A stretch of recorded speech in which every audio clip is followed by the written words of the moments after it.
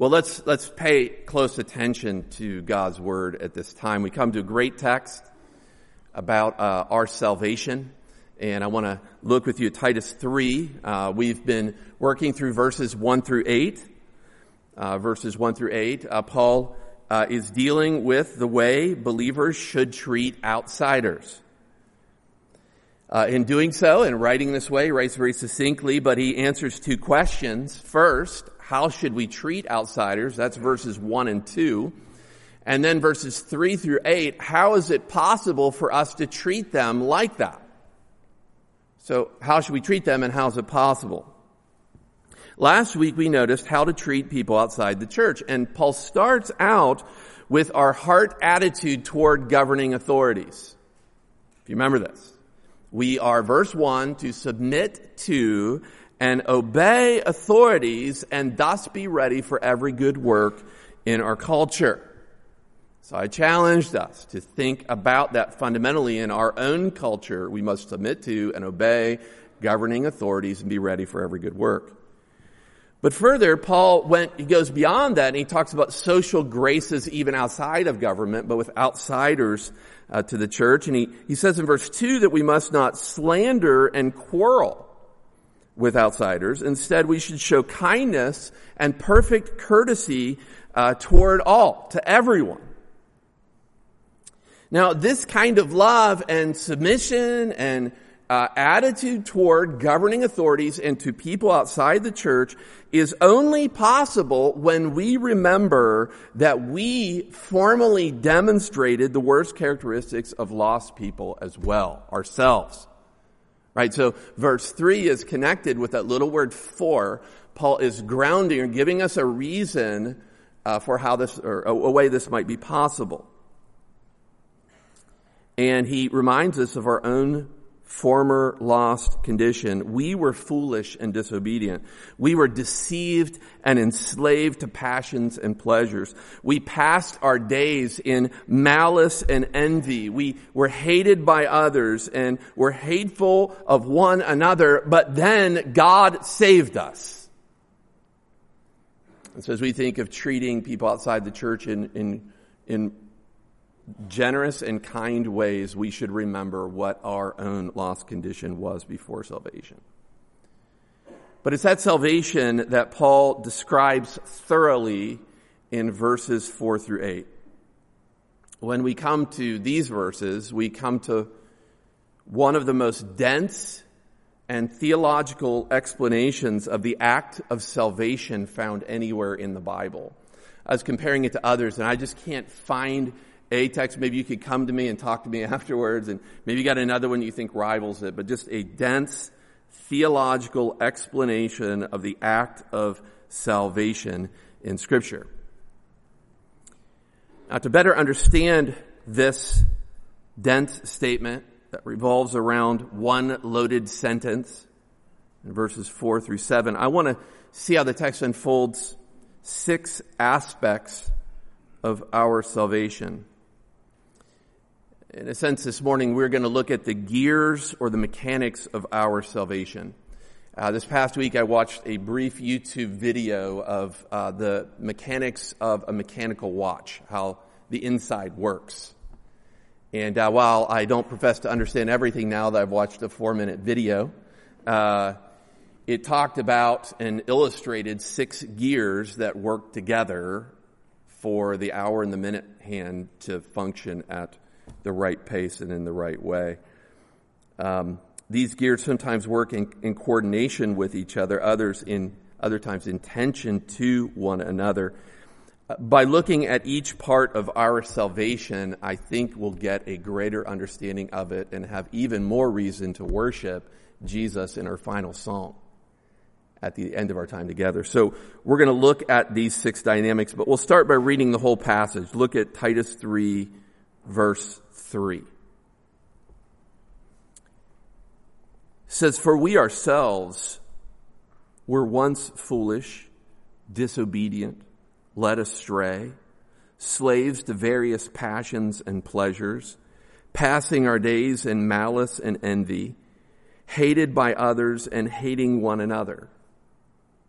But when the goodness and loving kindness of God our Savior appeared, he saved us. Not because of works done by us in righteousness, but according to his own mercy, by the washing of regeneration and renewal of the Holy Spirit, whom he poured out on us richly through Jesus Christ our Savior, so that being justified by his grace, we might become heirs according to the hope of eternal life. The saying is trustworthy, and I want you to insist on these things, so that those who have believed in God may be careful to devote themselves to good works. These things are excellent and profitable for people. And so we look at the 6 aspects of salvation. The first, we begin with what I call the origins or origin of salvation in verse 4. That's what verse 4 is about. Look at it again. But when the goodness and loving kindness of God, our Savior, appears. Here first Paul states where our salvation originates, where it was initiated. Paul does not speak here of the whole work of God's initiation of our salvation in time past. There's a lot more he could say. Other texts fill in here, but he focuses on something in particular. He says salvation begins for us when the appearance of the goodness and loving kindness of God our Savior came. This is the divine response to our terrible need of salvation.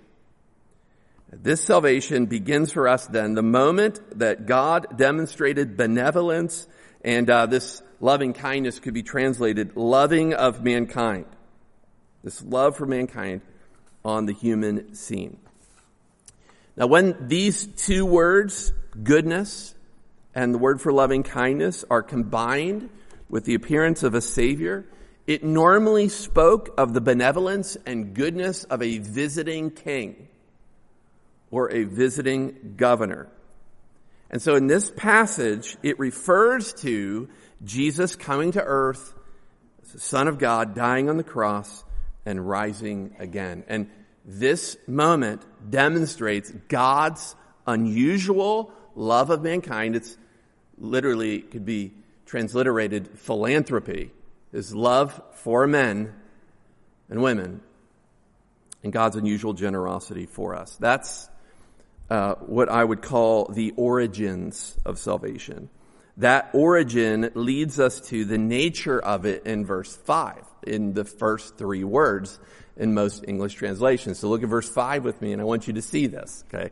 We read slowly through it. It says, he saved us. That is, God saved us. Here, this is the main verb, saved, of the whole sentence. One verb. God saved us. The subject is God. Object, us. Believers in Jesus Christ. God was the passive one, or the active one. We were the ones who received. And this picture is something that's found all throughout the Bible, in the New Testament especially. And the idea is we could do nothing. We needed help. But then he, God, saved us. Salvation depends completely then on God's rescue for us. Now, occasionally in our situation here in Virginia Beach, we'll hear of someone being saved in a drowning. And I want to use that illustration for a moment just to bring more clarity to, I think, what's actually going on here. The picture of unbelievers before their conversion is that they're dead in sins, Ephesians 2, before God rescues or saves them. To use the analogy of drowning, it's not that we were struggling and then that we assisted the one who rescues us. In some rescues, a lifesaver asks for the victim to help in some way by, not punching them in the face or grabbing on, or paddling or holding on in the appropriate ways. Not so with us. We were dead in trespasses and sins, Ephesians 2, completely helpless and unresponsive, then God saved us through his own power and grace. That is the nature of salvation. He saved us. Can we move on? Third aspect, third gear here of the mechanics of salvation, I would describe as the cause of salvation in the middle part of verse 5. The cause of salvation. Not because of works done by us in righteousness, but according to his own mercy. The moving cause for salvation is not our works or our righteousness. Homer Kent says it well. He says, the product of our lives could bring only the verdict of guilty when tried by the demand of a holy God and his law. Instead, we are saved in accordance with or because of God's mercy or compassion on us. That is, our works could never merit God's salvation. It comes simply because of his mercy on us as sinful people, dead in trespasses and sins. Paul declares this all throughout the New Testament. I think especially one of probably the clearest places you can read this is Ephesians 2:8-9. For by grace you have been saved through faith, and this is not of your own doing. It is the gift of God, not as a result of works, so that no one may boast. Listen, we cannot respond to the sin problem that we have and the condemnation that we experience from a holy God by saying, oh, God, I really blew it. So what I'm going to do is I'm going to form my own righteousness here. I'm going to work my way toward acceptance from you. That would never work, and this text tells us that's not the cause of salvation. That's not how it works. God doesn't save anyone on the basis of their own works. He does so on the basis of his mercy and compassion alone. That leads to number 4. We're going pretty quickly through these, but some of these will take a little longer. Number 4, the fourth aspect is the means of our salvation. The means of our salvation in the end part of verse 5 and verse 6. And so I want to read that with you here. It says, by the washing of regeneration and renewal of the Holy Spirit, whom he poured out on us richly through Jesus Christ, our Savior. And so if you're paying close attention to what we've already seen, we see, okay, we're saved not on the basis or in response to our own works, but because of God's mercy. And that should compel us to ask a question. How can a person who's dead in trespasses and sins, whose mind is opposed to God, be saved? I mean, how would it be justifiable for a holy God to simply demonstrate mercy or compassion on people? And the answer comes in this text through the agency of the Holy Spirit of God and through Jesus Christ our Lord. And so now we look a little bit more closely at how the Holy Spirit and Jesus Christ affect the means of our salvation in verses 5 and 6. We start with the Holy Spirit's work. In our salvation, God reached down to us in our deepest needs by the Holy Spirit washing and renewing us. And I want to talk about both of those statements for a moment. First, what is the washing that's described in this passage in verse 5, and when does it occur? Some think the washing of regeneration and the renewal of the Spirit comes as a subsequent act of God after he saves us. Sometimes far after he saves us. And in our particular setting in Virginia Beach, we need to know and understand the way some would explain this. This is a charismatic view of this. They would say this act of the Spirit of washing and making new perhaps comes much later than salvation. However, the real key in this text is it's connected with the idea of regeneration. In other words, whenever regeneration happens, that's when we're washed and cleansed by the Spirit of God. And we'll talk about that more in a moment. Others read this text and they see the washing here and they think that it's in reference to Christian baptism. Okay, and so they'll take this washing of regeneration, they think that maybe it's describing our baptism.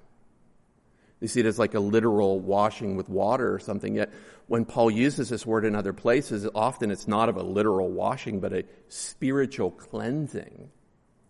You could write down the reference, Ephesians 5:25 through 27. And you could turn there to see the same word used of Jesus washing the church by the water of the word. Speaking of an internal spiritual cleansing that he performed. So I think this is a metaphorical description of internal spiritual cleansing. Instead, the text here says that this washing comes in conjunction with regeneration. This washing is the internal cleansing then that we experience when we are regenerated. And if you think of that word generation in English, it can help you know what this is. It's talking about when someone is born. You put re with it when someone is reborn, rebirth. It's talking about the moment we're converted and born again by the power of the Holy Spirit of God. In John 3 and verse 8, Jesus says that spiritual birth comes. He says, so is everyone who's born of the Spirit. Spiritual birth, being born again, only comes as a result of the Spirit of God. And so God effects a miraculous change in us that none of our human efforts or resources could affect. It comes through the Holy Spirit giving rebirth to us. Then secondly, the Spirit also renews us. We were dead in our trespasses and sins, but the Spirit then makes us new. You might consider 2 Corinthians 5, verse 17 for a moment. It says, therefore, if anyone is in Christ, he is a new creation. The old has passed away. Behold, the new has come. This work of being made new comes from the powerful Spirit of the living God when we are converted. Do you believe that? God's powerful Holy Spirit worked to make us new and to give us a new birth at our conversion. That leads to another question, though. If you're paying close attention, you're thinking through these things.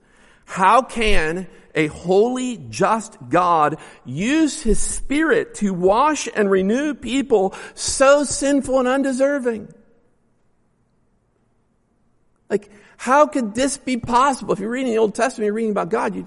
He's so holy. He's so separate from sin. How could this holy God, on what basis could He give the Spirit to people to wash and renew them? That comes in the next phrase.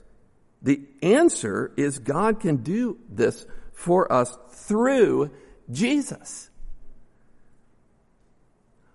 Now, although Jesus' role in our salvation is multidimensional, we could spend all day looking at different texts that talk about what Jesus did to accomplish our salvation. Here, Paul draws our attention to God's work through Jesus Christ and His work in pouring out the Holy Spirit on us richly.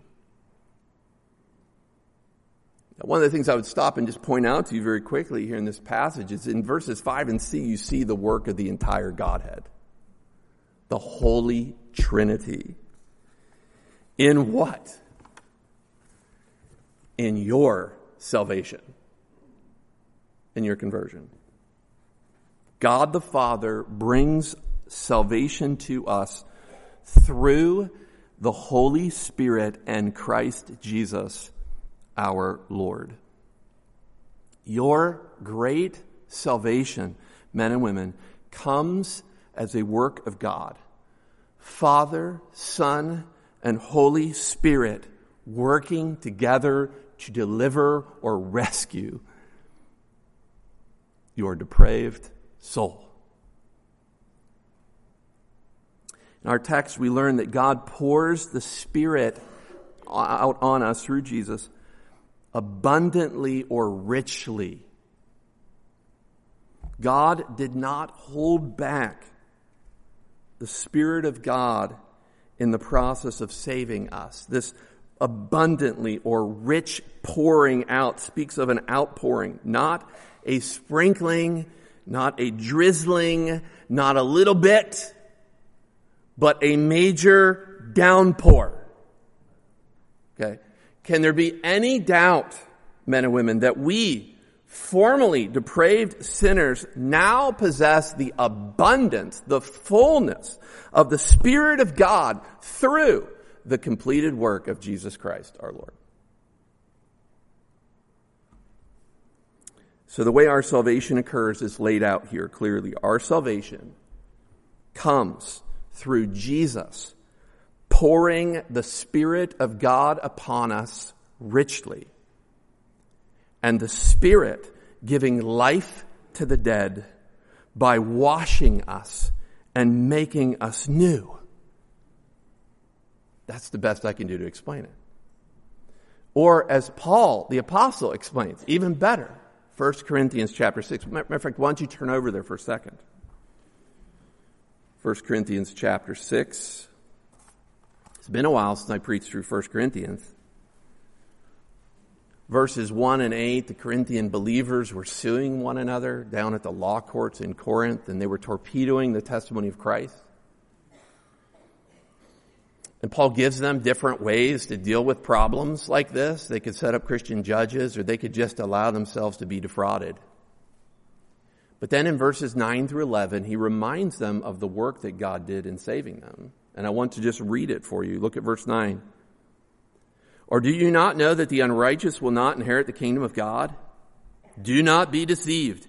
Neither the sexually immoral, nor idolaters, nor adulterers, nor men who practice homosexuality, nor thieves, nor the greedy, nor drunkards, nor revilers, nor swindlers will inherit the kingdom of God. Pay close attention here. This is why we're here.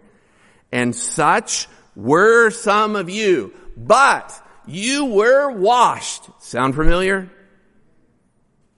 You were sanctified. You were justified in the name of our Lord Jesus Christ and by the Spirit of our God. Men and women, this is the means of our conversion. God the Father working through Jesus Christ the Son and working by the Holy Spirit of God to make us new. To make us new. You can go back to Titus. Titus 3 and verse 7, we've been working through 6 aspects of our salvation. The means of our salvation leads us to the purpose. Verse 7. Titus 3 verse 7. So that, being justified by his grace, we might become heirs according to the hope of eternal life. This verse, verse 7, expresses God's purpose in our salvation. We are saved so that we might become heirs, having the hope of eternal life. God pours his Spirit on us through Jesus Christ so that we might become heirs. Before our salvation, we were destined to something. We were destined to receive only damnation and wrath. But God saved us. He justified us by his grace that we might be the ones who would receive inheritance, an inheritance that's consistent with the hope of eternal life. And that purpose of salvation leads to our final aspect, number 6, the evidence of our salvation. So look at verse 8. The saying is trustworthy, and I want you to insist on these things, so that those who believed in God may be careful to devote themselves to good works. These things are excellent and profitable for people. Now, this is our last verse, and before you zone out, there's a lot to unpack in verse 8. But I want to just kind of go through it with you briefly and show you, I think, what's going on. The first thing we need to unpack is right at the beginning of the verse. What is the faithful saying or trustworthy saying that Paul describes here? And to answer this, we need to know that this little statement, the saying is trustworthy, is used by Paul frequently in the pastoral epistles to highlight a very important statement. So, look with me at 1 Timothy 1, verse 15. 1 Timothy 1, verse 15. You keep your finger here. And he does this 4 times in the pastorals. He writes 1 Timothy right around the same time as he writes Titus. 1 Timothy chapter 1, verse 15 uses the same exact phrase, and you'll see it there. Thus saying is trustworthy. Same phrase. And deserving of full acceptance. And if I were translating this, I'd put a colon right there, and I'd put quotation marks around the next part. What's the saying? Christ Jesus came in the world to save sinners. That is, from Paul, the trustworthy statement. The faithful statement that demands our attention. Christ Jesus came in the world to save sinners, end quote. And then he tells us, of whom I'm the worst. Like a personal comment on that trustworthy statement that talks about the reason Jesus came into this world, to save sinners. That's a faithful saying.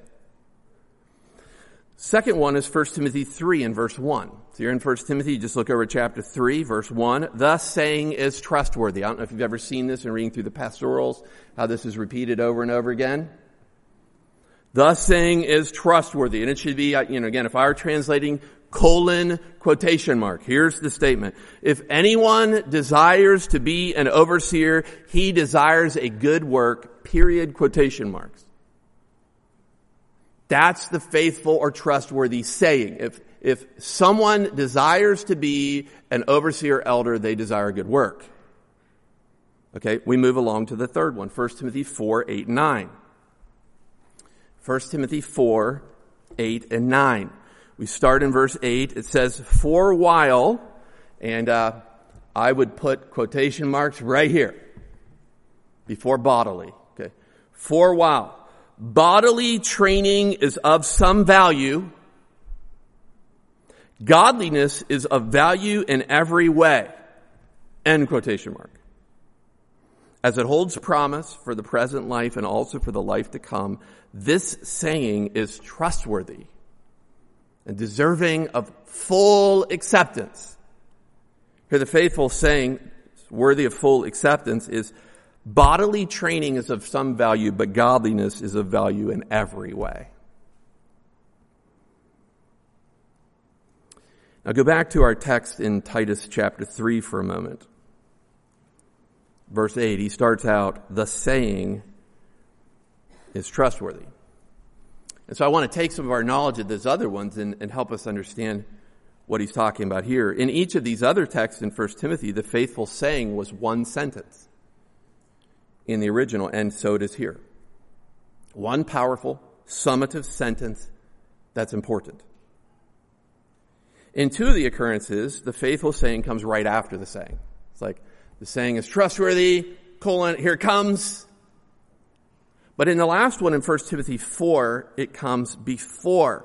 There's a faithful saying, bodily exercise is of some value, but godliness is profitable in every way. This is a faithful saying. It comes before. And I think that's what happens in our text.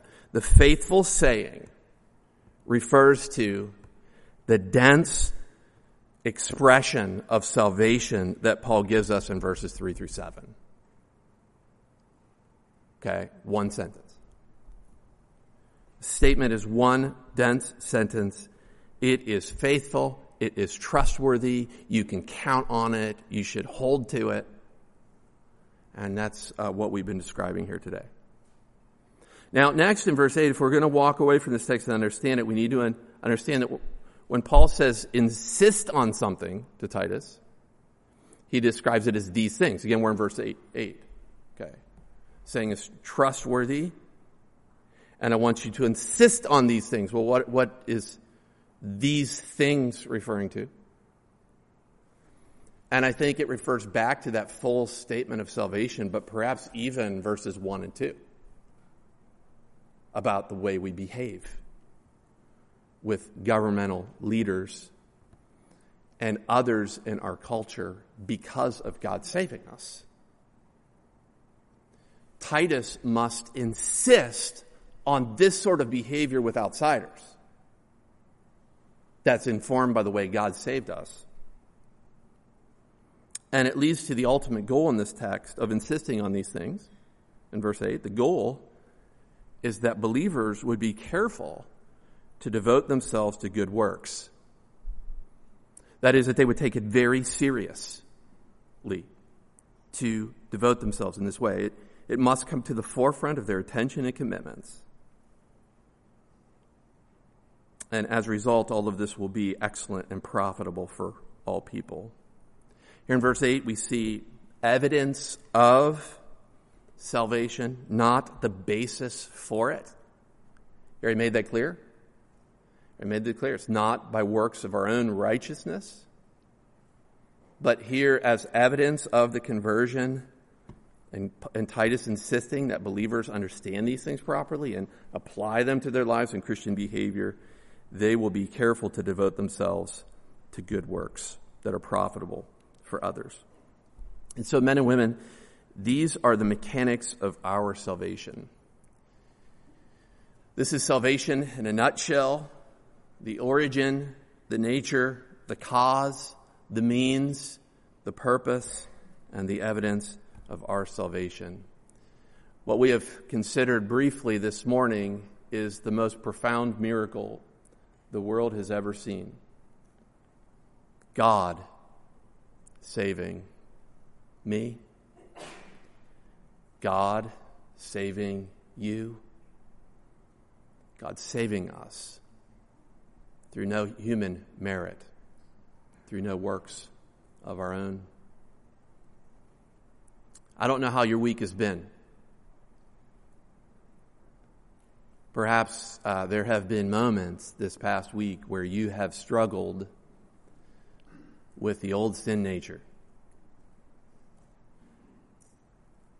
And you come in this week just profoundly impacted and cognizant of your own sinfulness. God saves us not on any merit of our own, but through Jesus Christ, who pours the Holy Spirit of God upon us, who washes us, and who makes us new. It could also be that there's someone here today who's never believed in Jesus, who wouldn't be able to say, God saved me.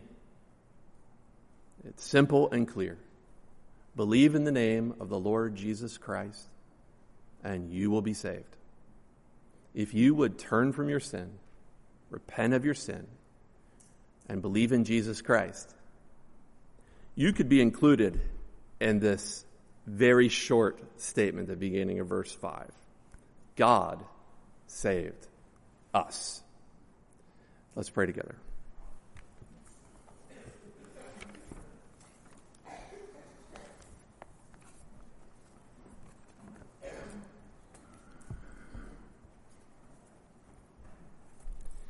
Father, it has been a privilege to work through this biblical text. This is a text that, you know, I first memorized when I was a small boy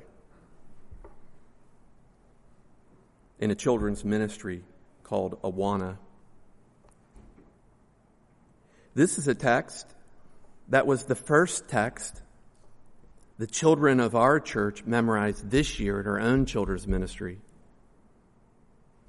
I could have them up here today stating this text to us by memory, this faithful saying. But Lord, this moment, this morning, we have looked at the mechanics of it, how it works. We've considered very briefly each of the wheels that works together in this thing called salvation. And I pray, Lord, that this attention would encourage my brothers and sisters in you. I pray, Lord, that they would, even in the midst perhaps of a challenging week, they would just be reminded, it's not because of me. It's not because of my performance. It's not because of my works done in righteousness, but it's according to your mercy. And may they see again and anew that mercy that you showed to us did not come without a cost. It came with the cost of your Son, who died on the cross so that we could be forgiven. May my brothers and sisters be encouraged by how the entire Trinity, how you, Father, Son, and Spirit, work together to provide this salvation for us. And Lord, you know I was pleading before the sermon. I plead for the soul of a man or a woman here today who has never had this work of Jesus applied to them.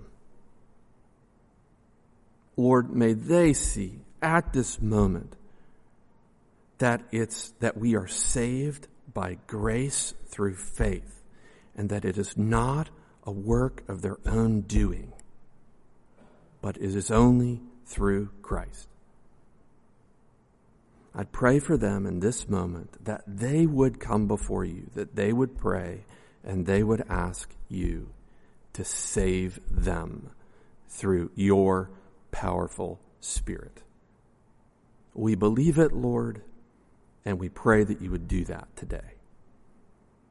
We thank you for this, and we pray that as we close in song, we might have even more reason to boast in who you are. In Jesus' name I pray. Amen.